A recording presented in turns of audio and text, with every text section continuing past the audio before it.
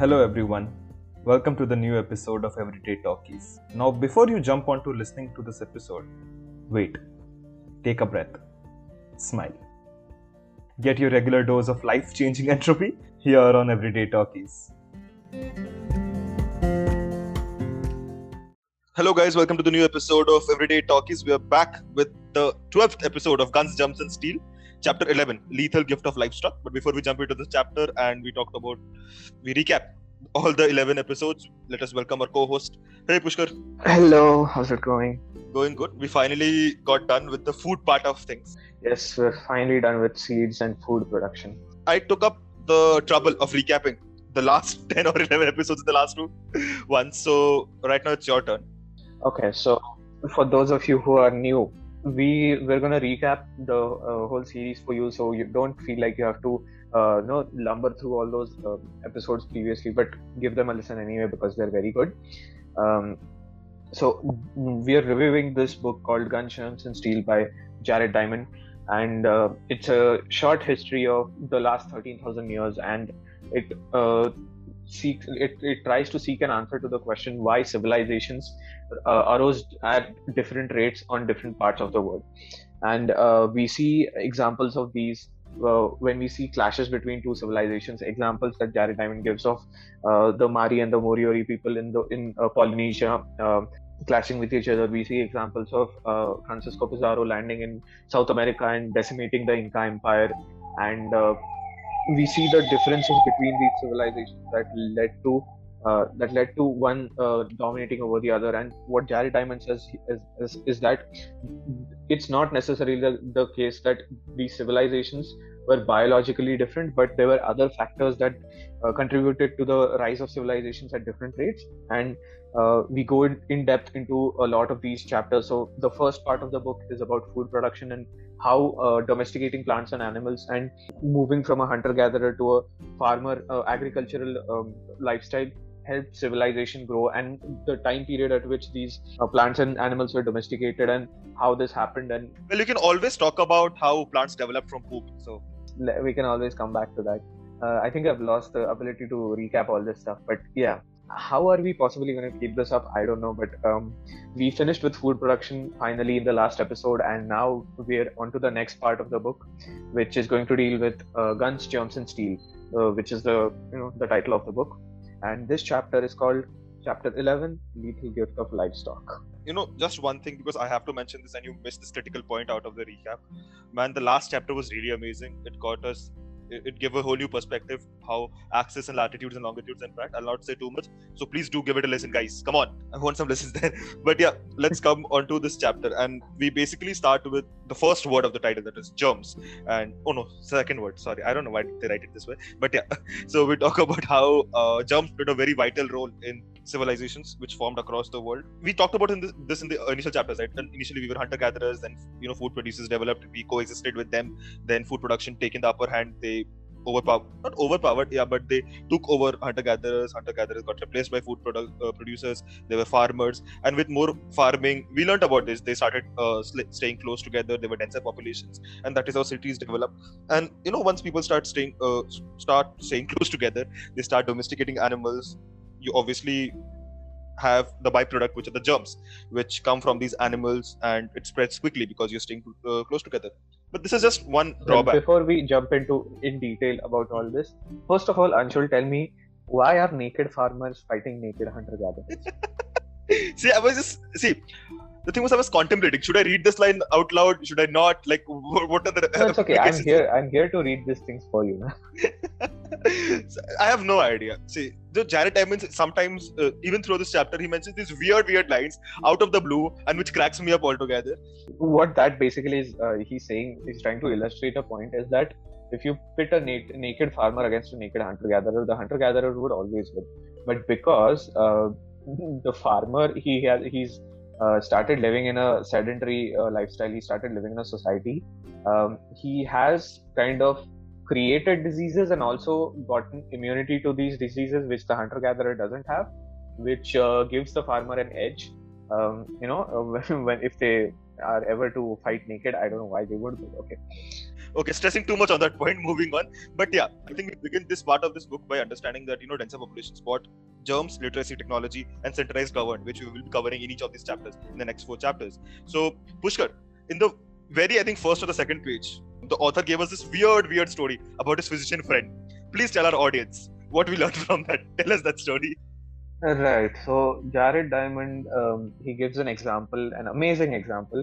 Like when I read the Amazing? first Okay, I part of doubt that. this, I don't. It is an extraordinary example, definitely. Yeah.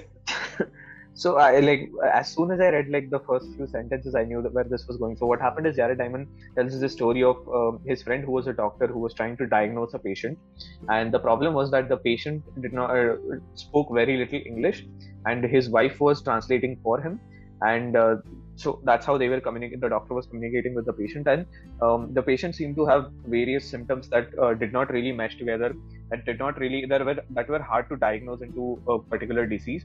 And so he kept on asking questions, and the wife was translating for him. And at some point, the doctor got frustrated, and fully disregarding patient-doctor confidentiality. He made the wife ask the husband about his recent sexual activity, and the husband very shyly, very reluctantly answered that he had been fornicating with some of the sheep that were on their relative's farm. Now, why he was doing that, I have no idea, because Jared Diamond says that his wife was very beautiful and this and that. But anyway, so yeah, and that fornication with the sheep led to him contracting a completely new type of disease. Yeah, so I don't know what to think of that, but it's quite a story. And the point that he's illustrating, the point that Jared Diamond is illustrating with this through the story, is that a lot of diseases that we know as modern diseases today have been transmitted to us by domesticated animals, because humans, when they first domesticated animals, since then they started spending a lot of time with these animals. I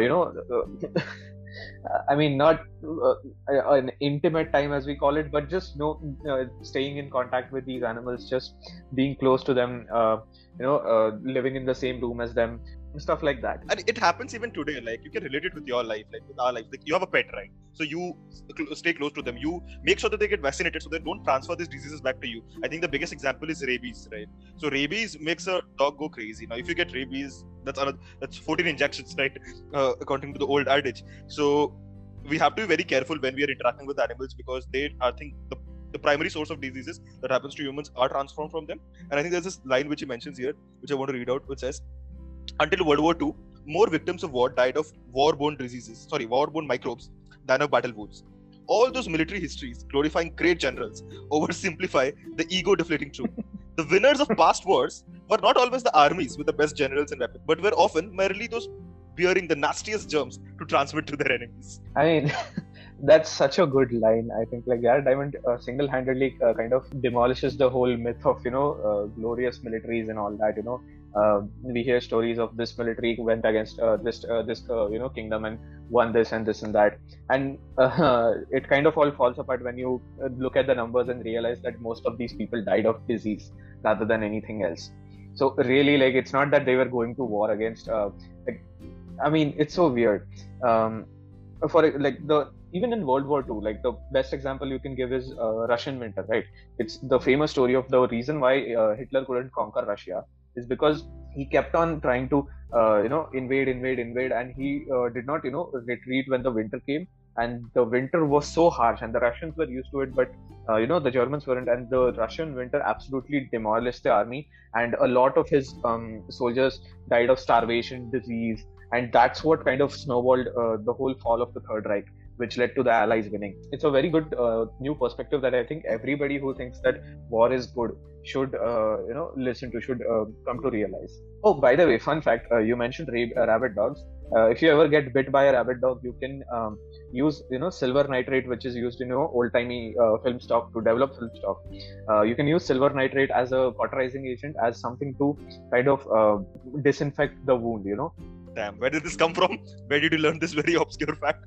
This is a very obscure fact that might come up in a different place at a different time. Like, I can't really say too much about it. Okay. I get it. Maybe people who might not know. Okay, fine. I'll move on. I guess the audience will know about it. Maybe in the future. I don't know. Who cares? But Maybe in the future, hopefully. So coming to the point here where wars were won by microbes and germs and all of that, but it is important to understand that why do even microbes exist?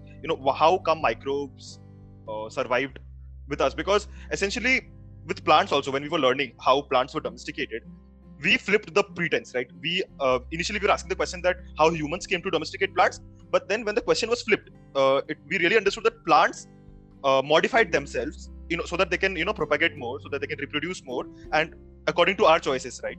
And I think let's look at the scenario where an author does that he tries to answer the question that why microbes, these small living organisms, they're living organisms after all, right? So they are impacted by the same laws of natural selection. They want to survive, they want to reproduce, so they have to adapt themselves to the best of conditions which can help them. So I think the first question which comes to everyone's mind is that if they want to reproduce more, if they want to spread more, then why do they end up killing more people?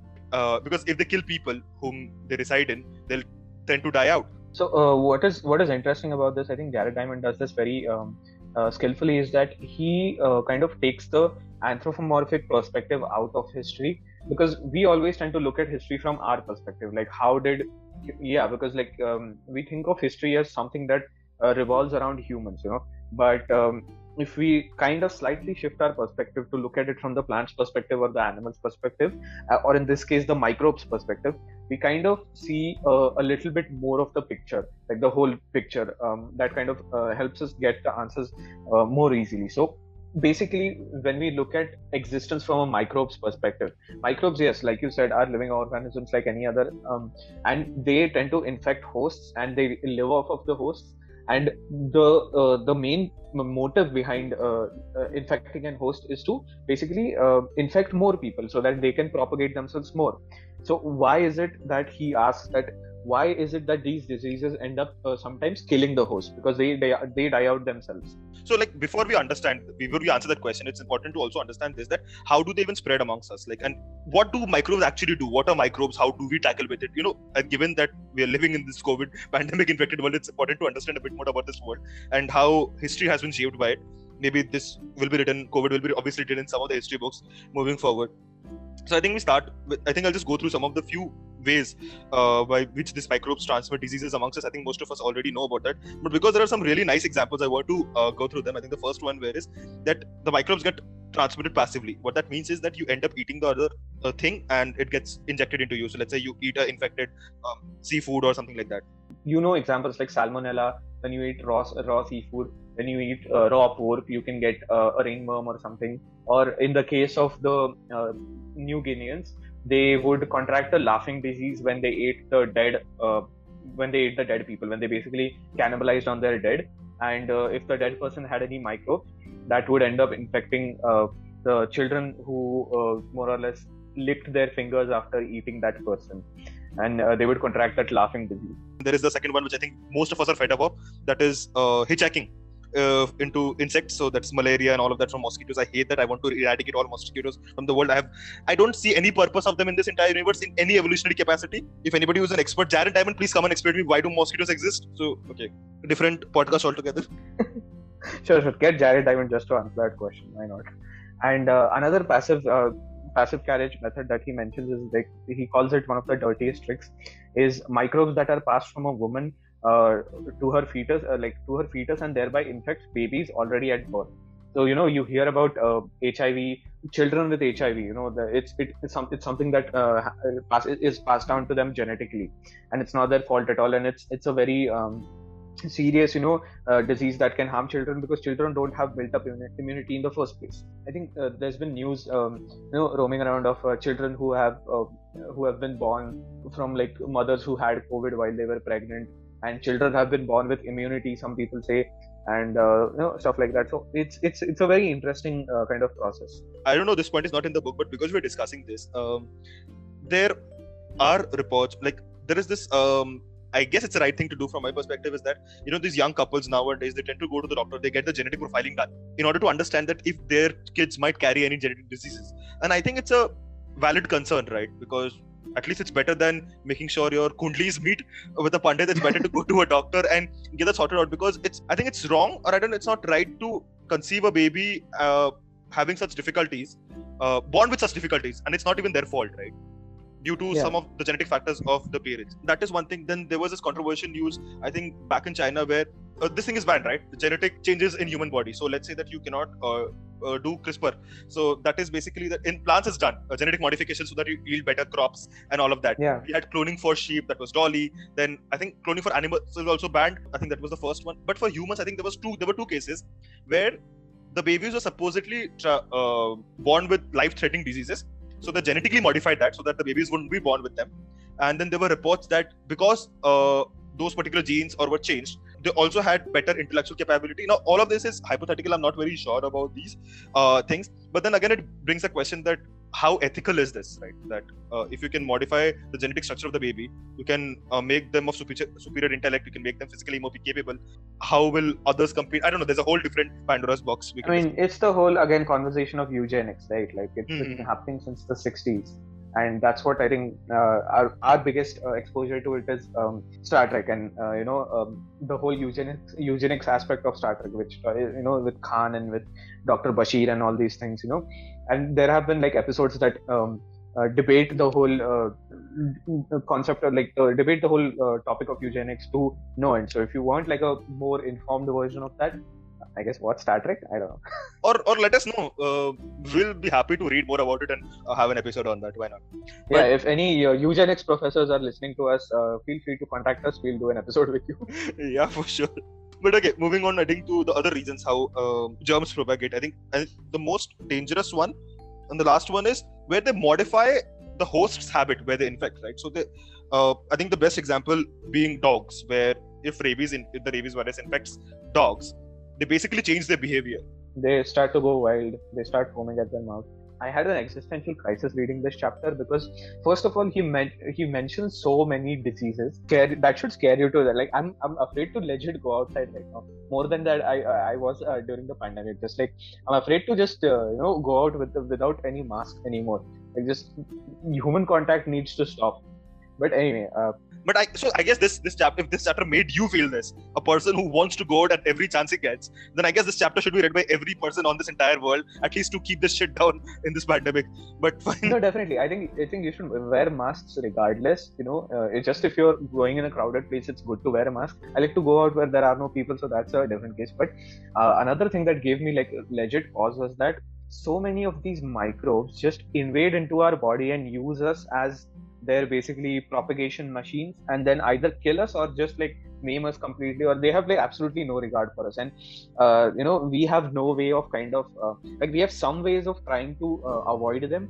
The whole concept of microbes just blatantly violating our bodies, and like it's nice to know that we're just meat sacks for microbes to violate for their own propagation. It was a very depressingly nice thought.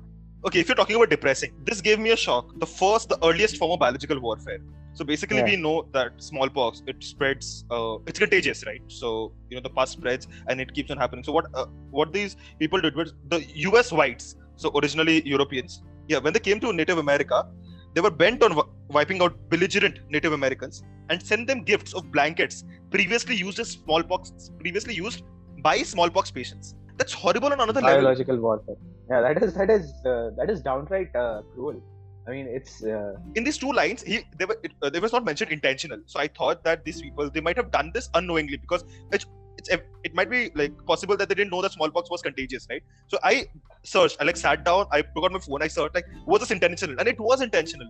I'm like, US has a history of biological warfare. I'll just leave it at that. US has a terrible history. I mean, just for an example, intentional biological warfare. I mean, intentional. Yeah. No, if you want another shitty case, go read about the Unit 731 trials that took place after World War II. It's horrible. Basically, what happened is Japan was conducting chemical and biological experiments on humans for like 2-3 years for the extent of the war. They killed like thousands of people.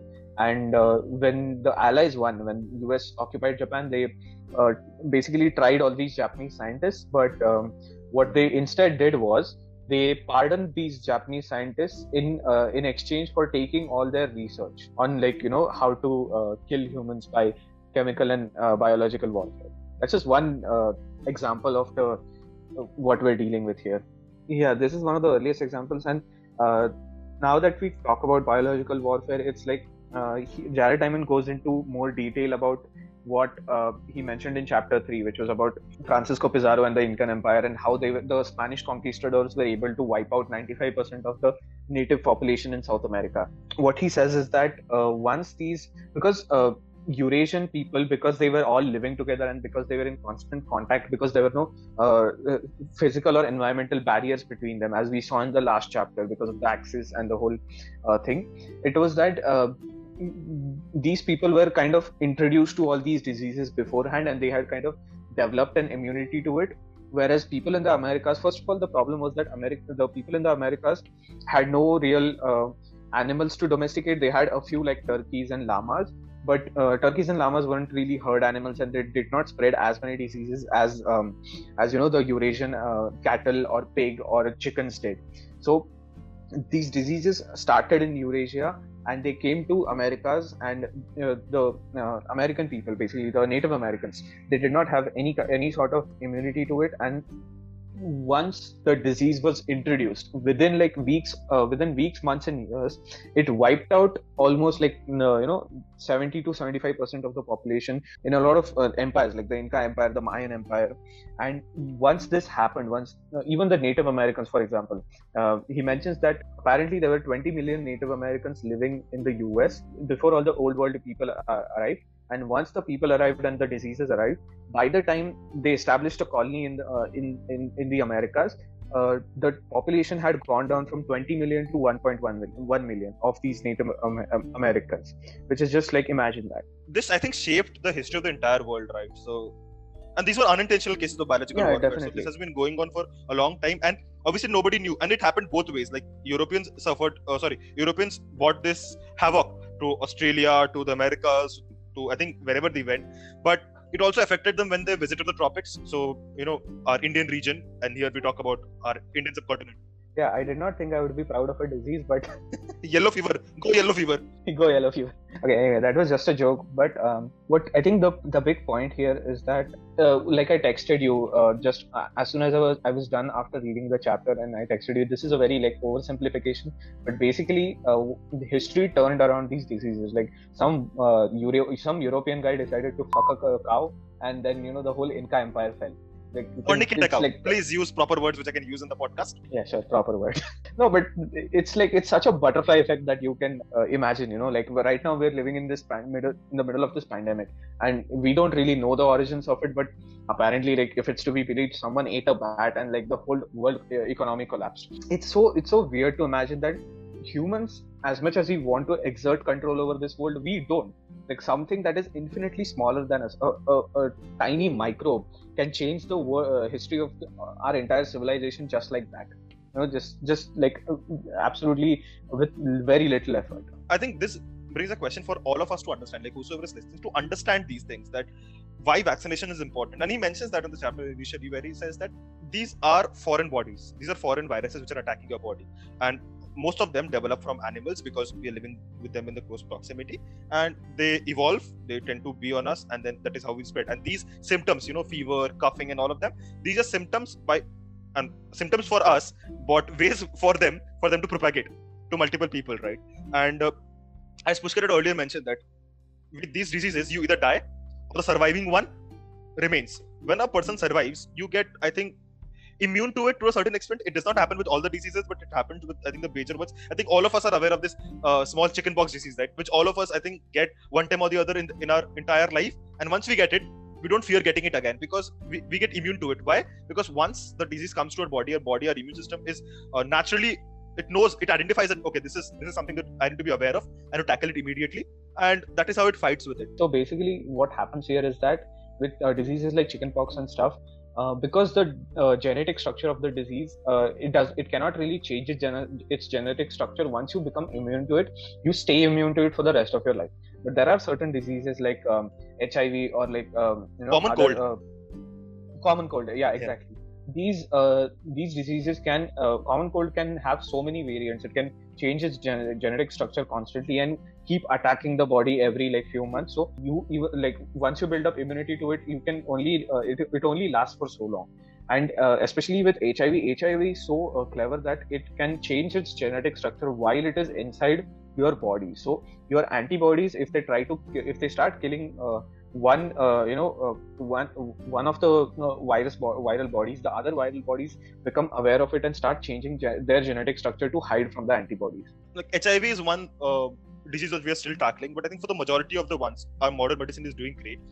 Our body immunity is doing great. So that is why vaccination is important, because they inject a dead vaccine, or a dead disease, or a mild disease, or Or the a other forms of diluted vaccination, version. or diluted version, which injects our body, makes our body aware that there is this disease, be pre-prepared of it, create antibodies, and when the disease actually infects us, we don't really see much happening to us because our body is capable of fighting it. And that is why vaccination is really, really important. We defeated polio and smallpox because of vaccine. We are smallpox free, we are polio free in the entire world. Like, it's a huge we just eradicated two big epidemics.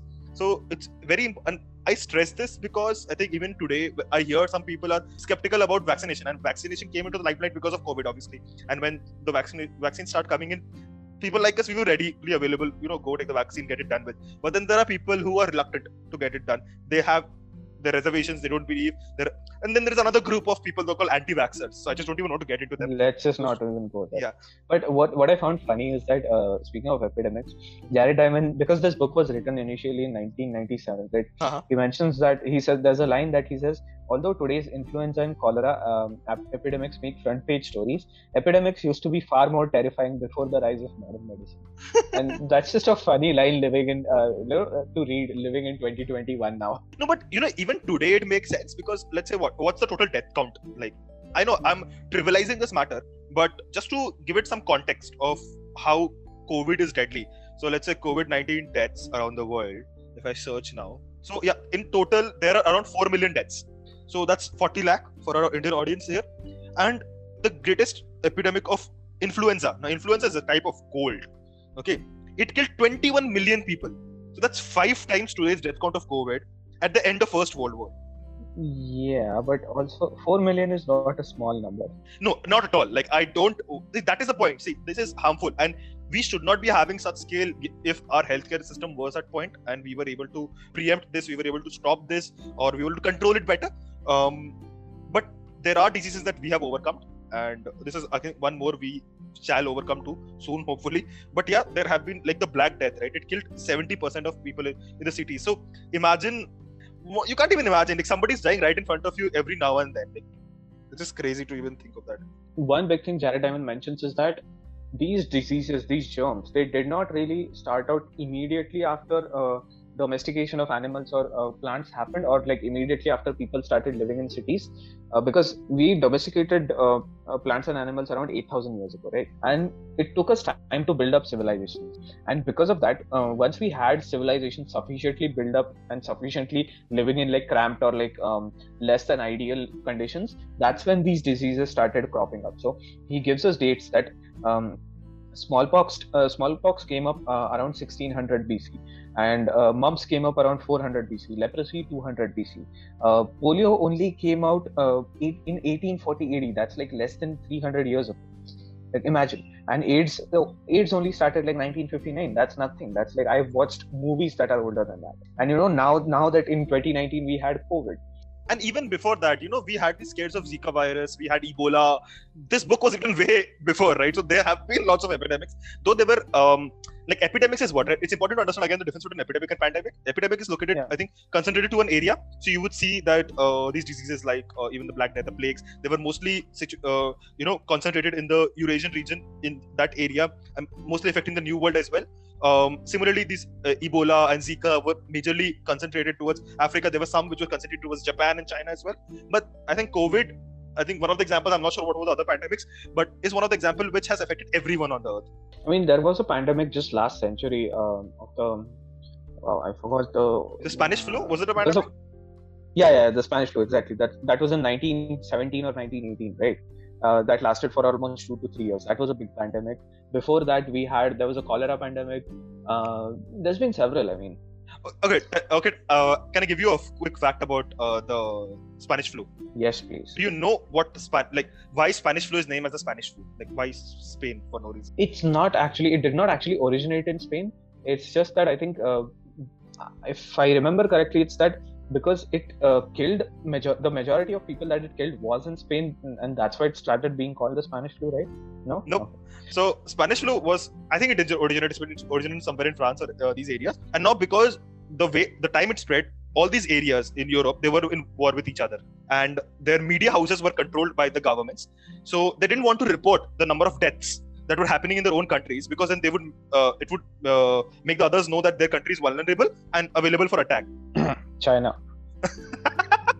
Okay, but Spain was the only country which had a free press, which were reporting actual deaths, because it was not part of the war. It was reporting actual deaths happening at that time, and it seemed that the most deaths are happening in Spain, but it was not the case. It was happening across everywhere.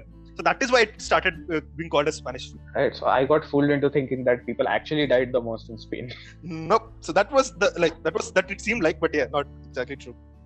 Okay, coming back to the big point of why these diseases sort of kill their hosts, it's that it's not necessarily up to them. Diseases live a very they live a very selfless life, in that their whole purpose of existence is propagation, and as long as propagation is done, they are happy, and it's fine if they die.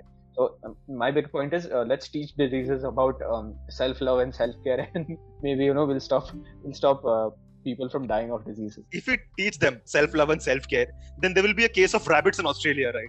So what happened was, I think Australia had too many rabbits and they wanted to get them removed. So they bought some disease from Australia, and it basically affects the myxovirus. And they bought it to Australia and they infected, and it went good. Initially the first generation, 90% of the rabbits died. But in the second round, the percentage dropped. In the third round, it was only 25% of the rabbits dying. And finally, this didn't work out, and the rabbits were not eradicated completely out of Australia. So they were like, what the hell is happening here? And obviously, we need to realize that microbes are not like human beings. They don't evolve in millions or thousands of years. They have an evolution lifestyle, which is happening, I think, in years, days, or even sometimes minutes of certain cases, which I'll come to later, because there's a nice point which I want to make. So with all of this, these microbes evolved, and and what they did was, instead they learned self-love, right? So they loved, they knew that if they killed their host early, then they could not propagate sooner. So what they did was, they infected the people, and the ones that these diseases, the rabbits which they infected, they lived a longer lifespan, so that they could propagate this disease more and more. So, well, that's even harmful, right? You live longer, but then you're in pain the entire life. I don't know if that's good. I don't think they lived longer. I think he meant that they just lived more than they would have. With a previous variant of that disease. But anyway, my point coming off of this was, how many times has Australia gone to war with one of the animal species and lost? Because it seems to happen a lot.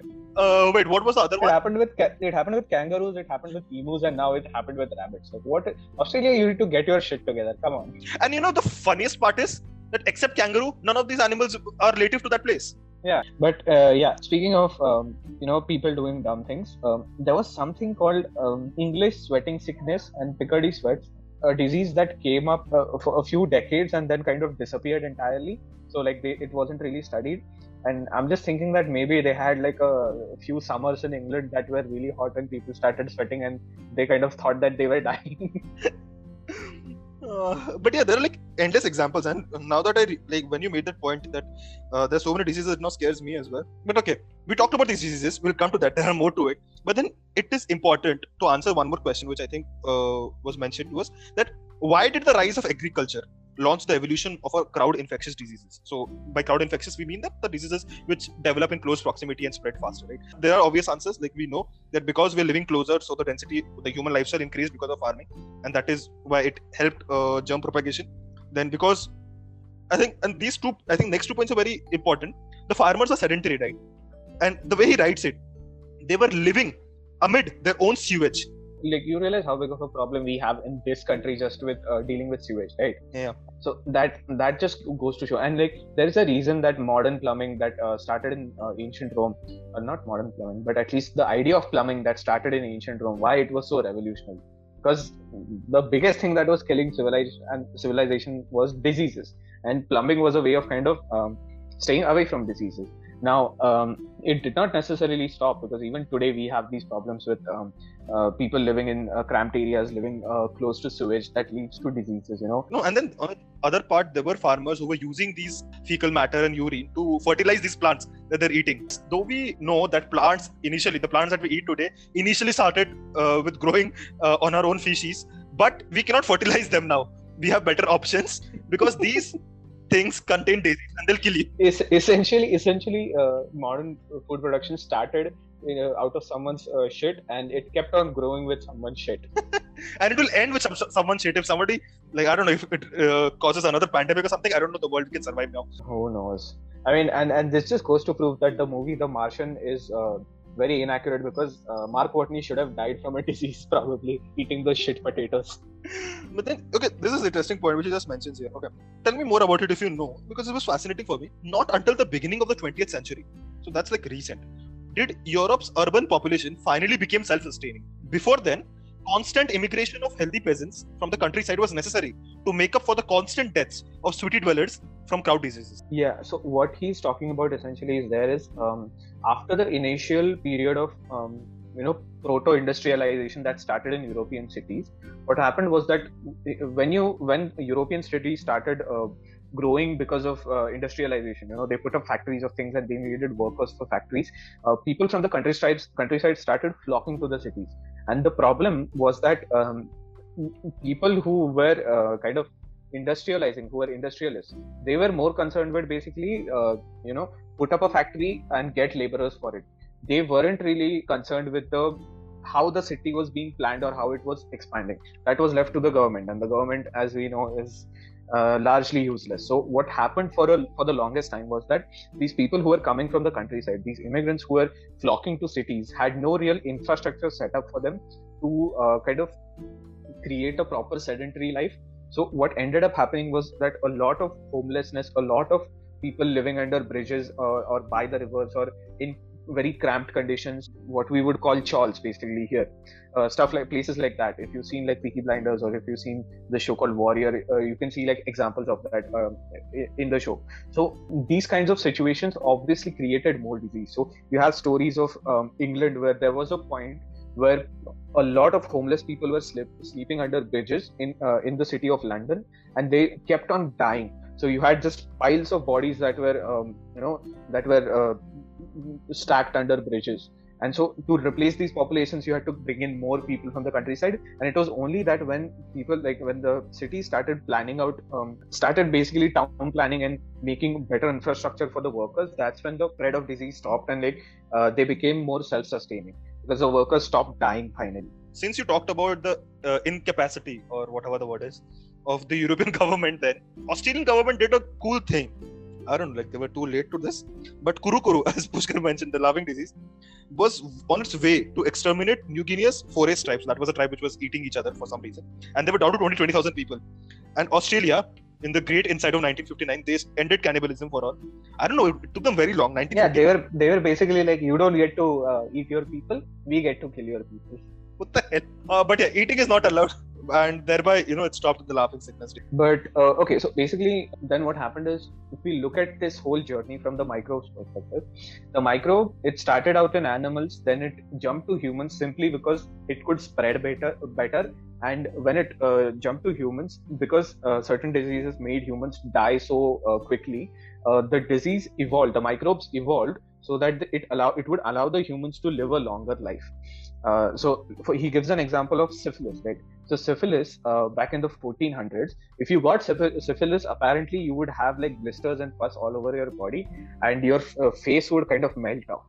Just 200 years later, the variant of syphilis that was happening was causing a much slower rate of that. Like you could live for years with syphilis. So diseases also, like, they're not really out to kill us. They're not like some evil plague that has been that has been set out by the They're fighting for their own lives. They're surviving.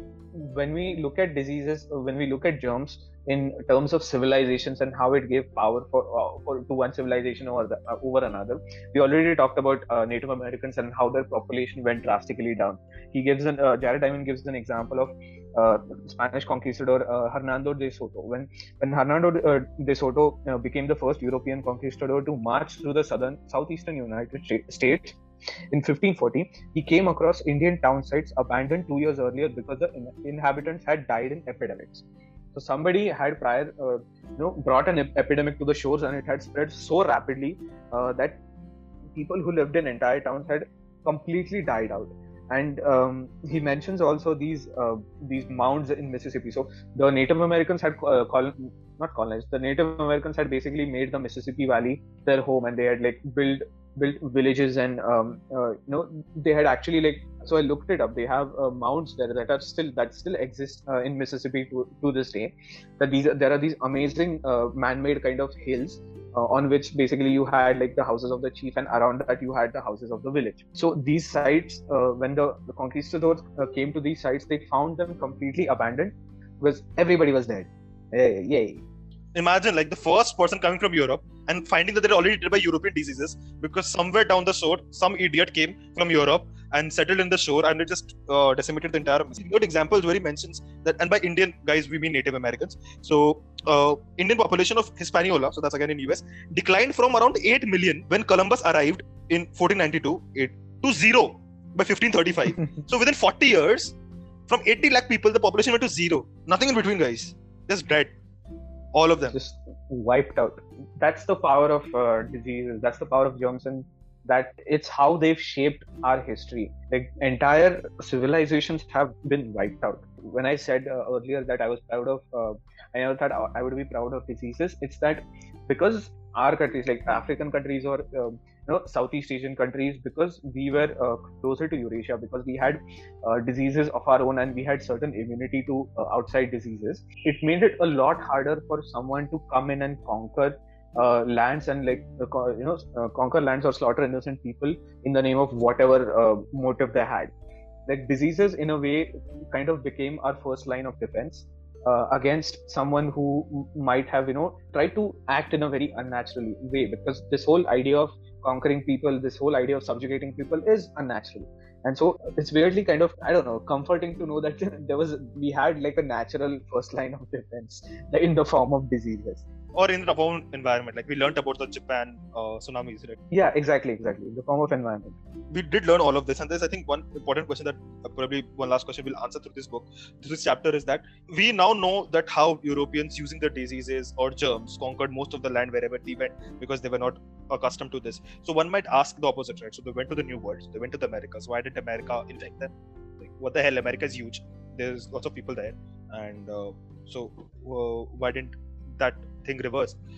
Because obviously, and it should, right? Because in America, people were living, there were more people there, and only 160 people, for Inca case, only 160 people came in, and there were 1 million people in that empire. And instead of 160 decimated. Cortes came in with 160 people, and Cortes came in with 300. Pizarro came in with 160 people and killed 80,000. 80,000. So that's crazy to imagine. So why didn't it happen oppositely? So I think one key point that we have to remember, that is why I think you should go back and listen to all the episodes, because we might miss them from the recaps, is that animals, right? Animals play a very, very big vital role in our development. And we mentioned multiple times that most of these domestication of animals, I think the major ones, the 5 major ones and the ancient 9 we talked about, I think in the last chapter, it all came up in the Eurasian regions. And then we took them to the new land or to the new world. And America, for that matter, only had a few animals like the turkeys and llamas, as Pushkar mentioned, and dogs. Like I mentioned before, these animals, they weren't really herd animals, and they didn't really indulge in the same kind of practices that Eurasian animals did. And because these American civilizations, they were kind of differentiated from each other by physical and environmental barriers. It was that even if there were diseases that were created by these animals into humans, they usually tended to stay, contained in a particular place, and would eventually kind of die out. and did not really have the kind of the access to spread as much as it did in like Eurasia. I think one important point that we forgot to mention was that there are different types of diseases, right? There are crowd diseases, there are animal diseases, there are different types of diseases, but also like these epidemic diseases that we hear about, the Zika virus, the HIV, and this and that. These diseases, they have a way of surviving for a long period of time and then just having an explosion and then kind of mellowing out again.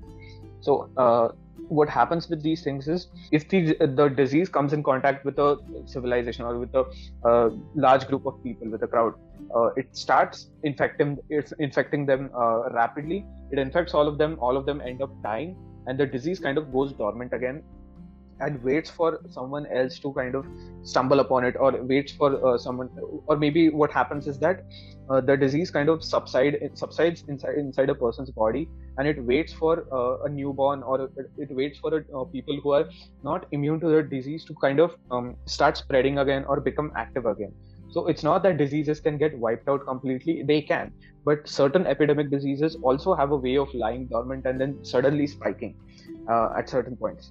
Yeah, like I think one common example that we see is with flus as well, right? Because we also discussed that flu, common cold, it's tough to vaccinate against them because the viruses keep on modifying.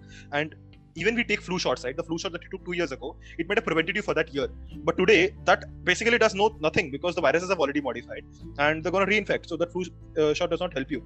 And just like environmental factors, like when you mentioned that there's a flu season going on, what happens is basically because of maybe the weather or because of certain other circumstances, your body's immune system has kind of weakened in a way, or you like let your body kind of have an opening that allows the microbe to kind of get inside and infect you much easier than it would be able to in like if the circumstances were different. Like, there's an important point which I want to end this. So before that, there is this last line which I want to read from this chapter, and then I can go to that.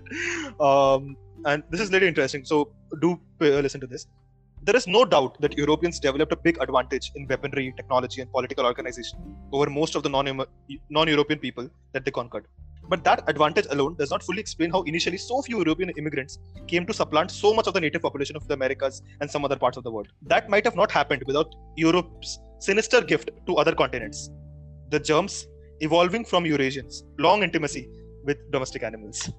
Like Jared Diamond leaves his funny lines.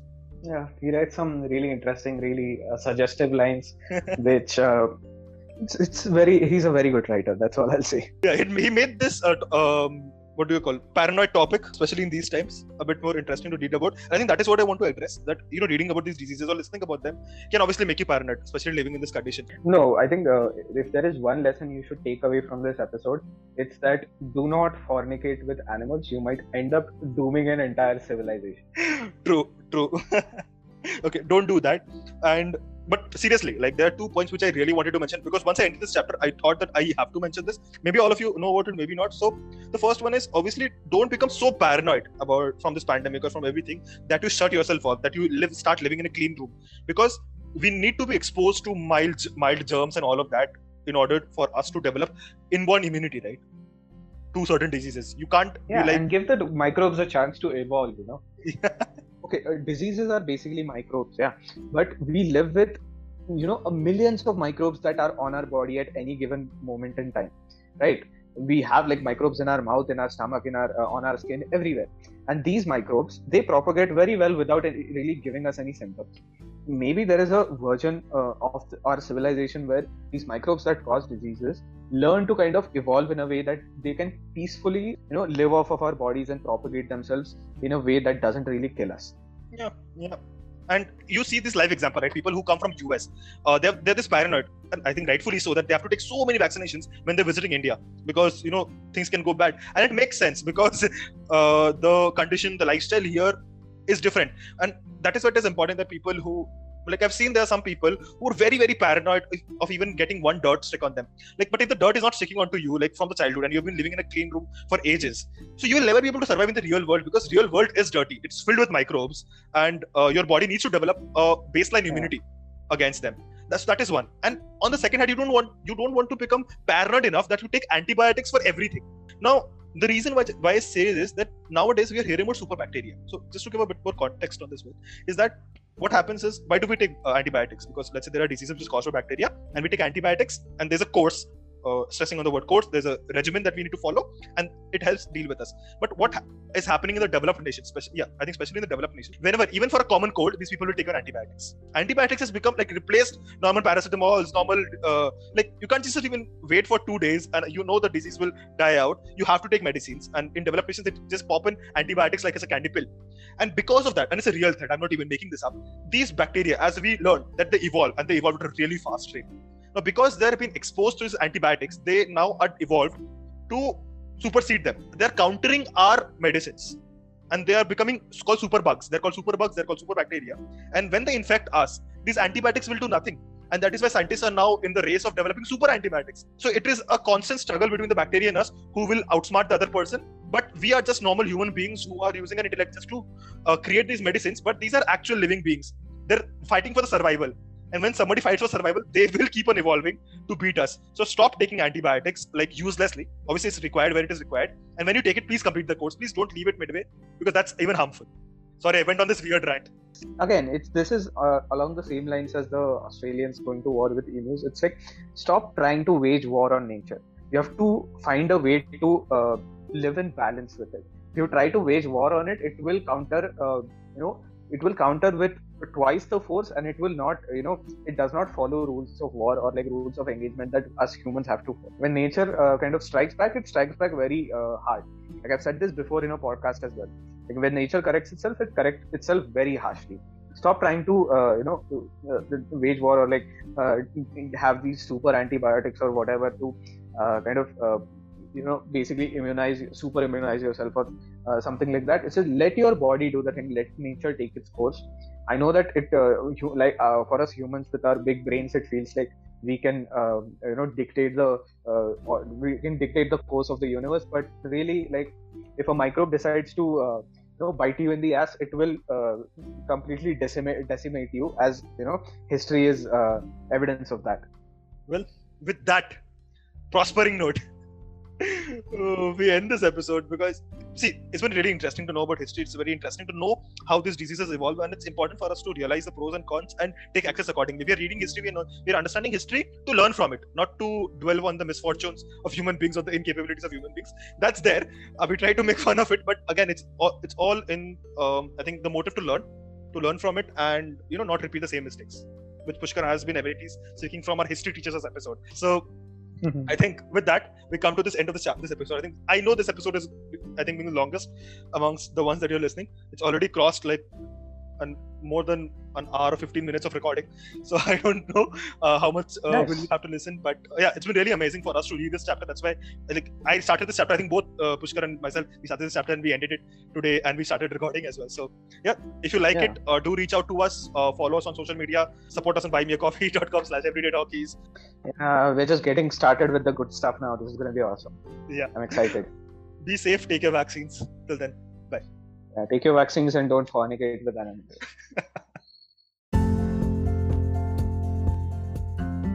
Thank you for listening to this episode. Follow us on social media, and do let us know if you want to be part of the next episode. Till then, live long and prosper.